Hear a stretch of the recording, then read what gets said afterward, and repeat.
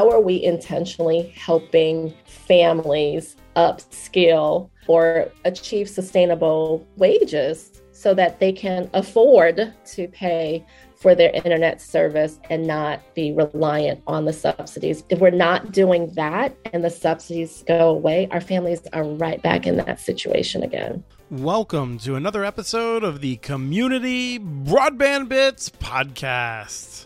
I'm Christopher Mitchell at the Institute for Local Self-Reliance in St. Paul, Minnesota. And today I'm speaking with Angela Thie Bennett, the Director of Advocacy and Impact at Digital C. Welcome to the show. Thank you. Thanks for having me, Chris. I feel like I was super fortunate to get on your schedule. We scheduled this right before it became public that you would be the new digital equity director, the first ever digital equity director at NTIA in the federal government. So congratulations on that. Thank you. I would love to grill you about what you're going to be doing there, and I think people would be interested, but we're not going to do that because there's so much I want to talk about in Cleveland that you've already done. So we'll focus there.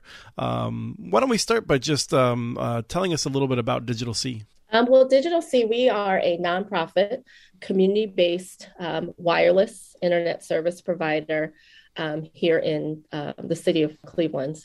Not only do we, deliver internet services, directly to the home through our fixed, wireless technologies, we actually deliver more. We call ourselves the WISP with the purpose, because we recognize that it's not enough to just connect families to internet, but how do we then connect them to the tools and the resources that they need to improve their outcomes? And three key areas for us: health, education, and economic, well-being. And you came about as kind of the latest in a series of interesting transitions, I think. There was one Cleveland turned into one community, and then that had assets all over northeast Ohio. When that was transitioned to a private company, there was kind of this pot of money set aside to enable you all to do your mission, right? I know that's the fast version of it, but... You got it, Chris. So it not only was there, funding, but there was also access to fiber. And so through that transaction, Digital C received access to fiber for 5 years. And, what the board decided was, what do we do with this? How can we, truly have an impact, in our communities?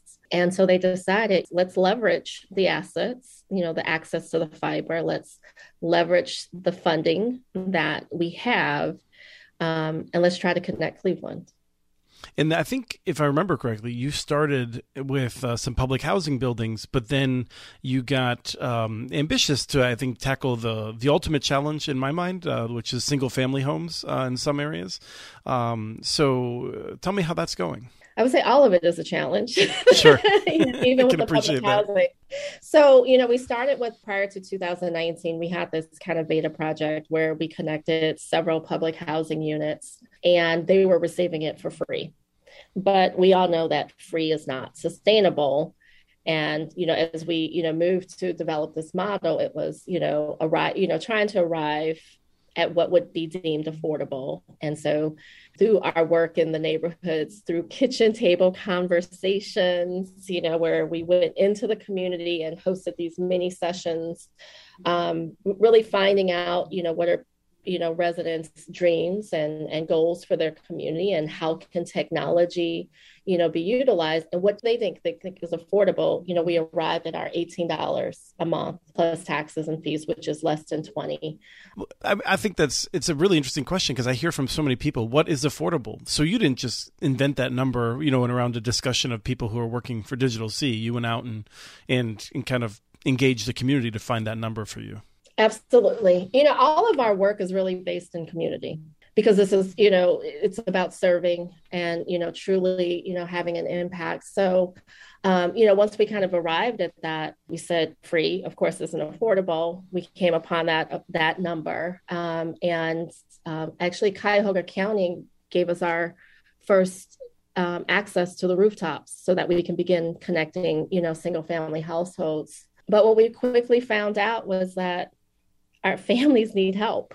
They need help not only, with devices, they also need help on how to meaningfully use the internet to help them. So we started YouTube. Our young folks, during the pandemic, when the pandemic hit and everyone was sent home, we brought in a team of young college students who live in the neighborhoods. And in addition to kind of doing print, because people were unconnected, we literally walked to the neighborhoods and taped flyers with COVID resources, food resources, just information to help our community. And we were building trust, building credibility, building relationships in the community through that. And then we started, having radio shows and bringing in resources to help families. We were dispatching people to the homes with protections, but just really trying to hear from the residents, which we call our neighbors. So we don't call them our customers. These are our neighbors. Mm-hmm. And just really hearing from them, like, what do you need? How can we, be helpful? And then now we have, formally created what we call empowerment. When you're charging $18 a month, if a family hits a hard stretch, I think I've seen that you don't cut them off, though. No, we don't. So $18 a month is affordable. But even at that, we said before all of these federal dollars came in for subsidies, mm-hmm. we recognize that $20 a month is not affordable to all. And so we partnered with banks and, healthcare institutions to subsidize even that, where it was half off and then oftentimes free. And then we have an emergency fund so that if any family has a hardship, we will not disconnect families because they cannot afford it. And so we, we're able to utilize those funds to help ensure that our families remain connected. And are you now able to tap into ACP for a lot of those families, the Affordable Connectivity Program? ACP is great as, a subsidy now. And we are connecting families. So we set up shop inside buildings and we actually help them. I mean, we're not saying, hey, here's this number, here's this website, call this number, but we're actually out in the communities with our digital clinics and helping families, upload their information and getting what they need. So we never have ever just stopped at, here it is, figure it out. But here's the information. How can we, help you? So that would include, if you're out in the neighborhood, you're talking to the neighbors and you find out that they're in an area that you don't serve, then you can help them sign up for that, a provider there. But then if they are in areas that you do serve, you can sign them up for your own services, right? Absolutely. And we've always really taken that approach. So if we ever, run into an area where we can't, connect a family, I kind of pick up the phone and call some of the other providers and say, hey, we have a family that needs to get connected and we can't mm-hmm. serve. Can you guys, serve them? But I will say with ACP, it's a great subsidy. All subsidies are temporary. Right. Even if they're called permanent. Right. They're not permanent. And so that's why empowerment is so important, because we know that median household income is a very strong predictor of digital adoption. And so our real focus is we can utilize the subsidy for now, but how are we intentionally helping families upskill or achieve sustainable wages so that they can afford, that's another, right? So that they can afford to pay for their internet service and not be reliant on the subsidies. Because the reality is this, if we're not doing that and the subsidies go away, our families are right back in that situation again. Yes, and perhaps even worse off now for having new habits that can't be supported, in terms Absolutely. Of not having to wait in line to do some programs and things like that. When it comes to the people who are doing the work, there's different models. Some people use volunteer labor, like NYC Mesh. Some people use digital steward model, which NYC Mesh is starting to do as well, but where people from the community learn the skills and build the network and get paid for it. And other people use professional, technologists to build the network. What does Empower do, which is the ISP part of Digital C? Like the people that go out to install the equipment and do the work and stuff like that, are they employees of? Well, we do a combination. So, we have in-house tech staff, who can, go out and do the installations, but then we also contract locally. for, the household installations, as well. And actually the majority of the contractors that we work with are, local businesses, minority owned businesses here in Cleveland. Excellent. And so the other thing I wanted to ask you about with regard to home service was I remember at a time in which it feels like a lot more places are still not enough places that are really tackling public housing in the way that you have. But it seemed like you were already moving on to do millimeter wave, interesting things to try to connect single family homes. How has that gone specifically? Because, well, you can tell me if I'm wrong, but do it gently. I've been telling people for a while that, while connecting public housing isn't easy, connecting single family homes in neighborhoods where you have mixed incomes is just the hardest thing to do. It's challenging with a single family. It's really getting access to assets, I handle, the site acquisitions here, for Digital C. And so with the millimeter wave, we need access to light poles Mm-hmm. to be able, to get under the canopy, And are those owned by the city or by the electric utility? It's a combination. Okay. Some light poles are owned by the city and then others by, the larger, electrical providers. And, what we're trying to where we've been fortunate and able to continue to deliver at the rate that, we do, is that building owners have donated their rooftops. So that's a model where it's all in. You hear Cleveland, the Cavaliers were all in, but Cleveland really has been all in to trying to close this digital divide. And so from our public housing partners to even private building owners, they have all essentially donated their rooftops to enable us to, connect the families. And so, when it comes to, some of those assets, it's helping to be innovative as to, how they can make them available at low or no cost so that we can, truly serve the residents. I'm sure it's hard to say that just donate the rooftop as though it's just like a little handshake. You have full-blown legal contracts. It's a big deal to make sure that you have everything nailed down for a long period of time to be able to go up there and then not nail things down, right?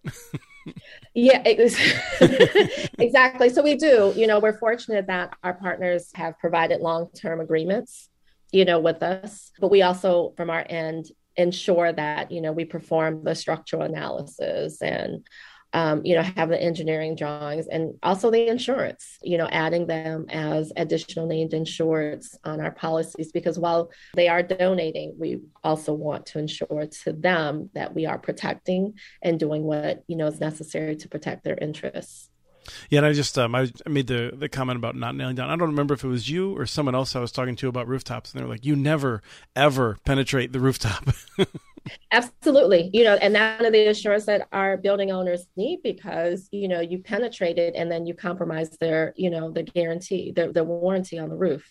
Mm-hmm. And you can cause, not only a warranty issue, but damage.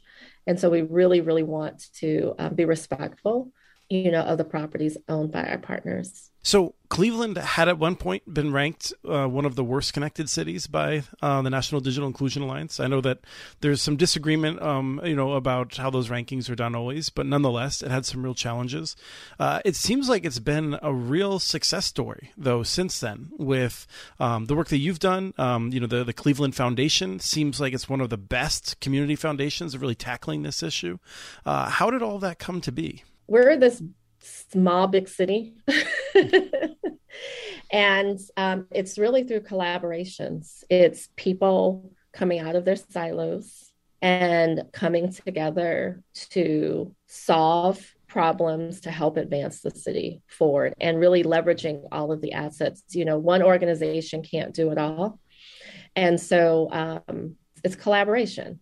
I'll give you an example. We were just on a call yesterday, and it was a combination of us and our Ohio Means Jobs, our state agency that helps pay for training. And we had the NAACP, and we had a minority contractor organization. And we're like, hey, how can we all work together to start, to help connect residents to training right? Well, and future plans to let's first assess them to make sure their interests align, then get them placed in the training and then into career opportunities in this broadband infrastructure, so that they can economically participate in all of this billions of dollars of funding that's coming down. And then also so that's getting them into the trades, and then also looking at smaller contractors, independent contractors in the trades, and how do we then provide them with technical assistance so that they can grow their business as dollars, are funded through. So really trying to be intentional to ensure that the local communities and the people who live in them are participating in this broadband growth. And have you had enough experience to know that what you're doing is working? I can imagine that there can be a lot of hiccups and stop-starts along that path. I can just tell you what Digital C with our college students that, we hired. Some of them went back to school. Some of them went back to school and are working remote, in our customer experience. So our young folks came in and helped build out our sales, our customer experience, our community engagement, our field operations. Young people, right? The talent that's in our communities, and they're from the neighborhoods that we serve. Well, we have them hired full time, so we have them, who are actually continuing to work here in customer experience. And one of them, I just found out, just bought a house. So within this model, within Digital C, I see it working. I see that when, organizations are very thoughtful and intentional in their recruitment and their support and their practices, how you can grow and empower community. Do you have someone who just focuses on helping them to learn things? Because I feel like, whenever we're hiring younger folks, I'm always amazed at how good they are at some things and how they've never been exposed to other things. And I'm like, oh, wow, how are we going to bring this person up to speed on this other thing that they haven't done before? It's important to have someone that is dedicated, or one of their roles is to support. Mm-hmm. Because there are questions. I mean, just, even as adults, when you come onto a new job, you have all these different questions and transitions, and, what are protocols, both spoken and unspoken, or written and unwritten, protocols. Might be front of mind for you right now. Exactly.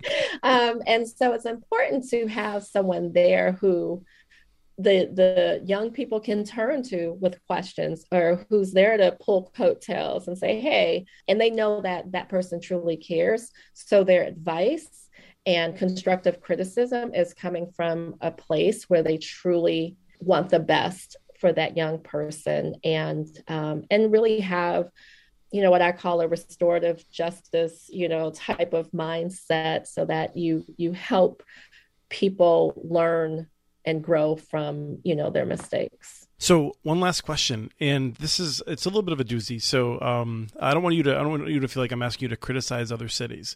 I feel like when I look at Digital C, I see a willingness to try new things that I don't always see from other cities, whether it's nonprofit organizations or municipal employees.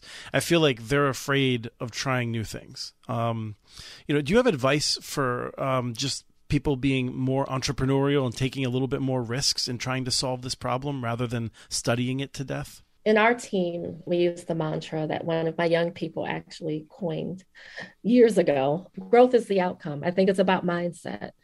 And I think it's about creating a safe space for people to fail forward. I mean, you hear the fail forward, but it's truly that. And being able to say, we learned from that.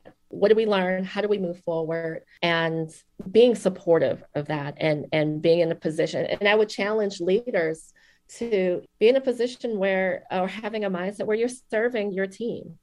If you are truly there and helping them grow to become the best version of themselves, and that's how you build a successful team, and take risk. Sitting on the sidelines, studying it to death while people in the community are suffering. And that's what we did when the pandemic hit. We said, we're going to go out here and we're going to fight the fight and push through and do whatever it takes to, help, our neighbors. Excellent. Thank you so much for your time today. And I wish you the best of luck. I know that there's going to be so much to do, but I'm really excited that they're going to get someone that has the experience that you have to do this work. Thank you. Thank you, Chris. We have transcripts for this and other podcasts available at muninetworks.org/broadbandbits. Email us at podcast@muninetworks.org with your ideas for the show. Follow Chris on Twitter. His handle is @CommunityNets. Follow muninetworks.org stories on Twitter. The handle's @muninetworks. Subscribe to this and other podcasts from ILSR, including Building Local Power, Local Energy Rules, and the Composting for Community podcast. You can access them anywhere you get your podcasts. You can catch the latest important research from all of our initiatives if you subscribe to our monthly newsletter at ilsr.org. While you're there, please take a moment to donate. Your support in any amount keeps us going.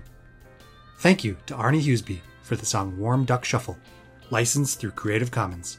This was the Community Broadband Bits podcast. Thanks for listening.